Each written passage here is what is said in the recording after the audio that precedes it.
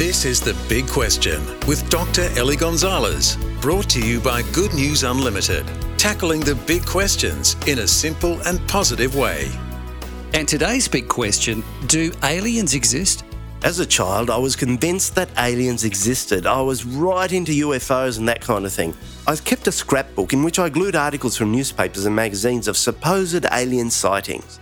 The issue of aliens in the Bible is an interesting one.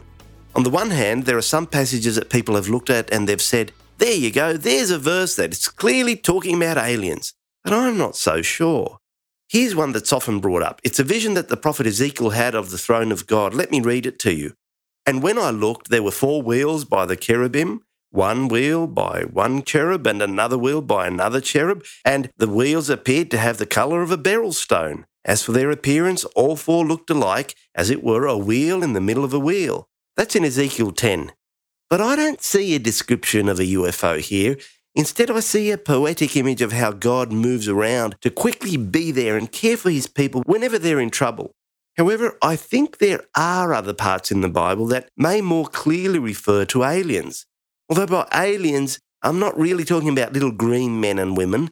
Instead, I'm talking about beings who live on other worlds in other parts of the universe. At the beginning of the book of Colossians, it's referring to Jesus, and it says that, "For in him all things were created, things in heaven and on earth, visible and invisible, whether thrones or powers or rulers or authorities." So it seems to me that Jesus created much more than just this planet. And right at the beginning of the book of Hebrews, it also says that God has in these last days spoken to us by his Son, whom he has appointed heir of all things, through whom also he made the worlds. The word worlds is clearly in the plural. And again, it seems to me that this planet is not the only world that God created. My own view is that God, how the Bible describes him, is quintessentially a creator God. He's always been creating, and I'm not just maybe talking just about the Genesis creation here. God's always been creating because that's what great artists do. And my God is the greatest artist of all. So if you ask me if there's aliens out there, I'd say yes, probably lots of them. Beautiful beings who love and worship God. Will we make contact with them? Yes, one day when God has finished fixing up this planet and redeemed humanity has been fully restored back to what we were intended to be.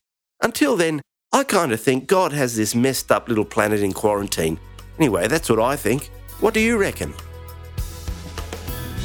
For more, contact goodnewsunlimited.com.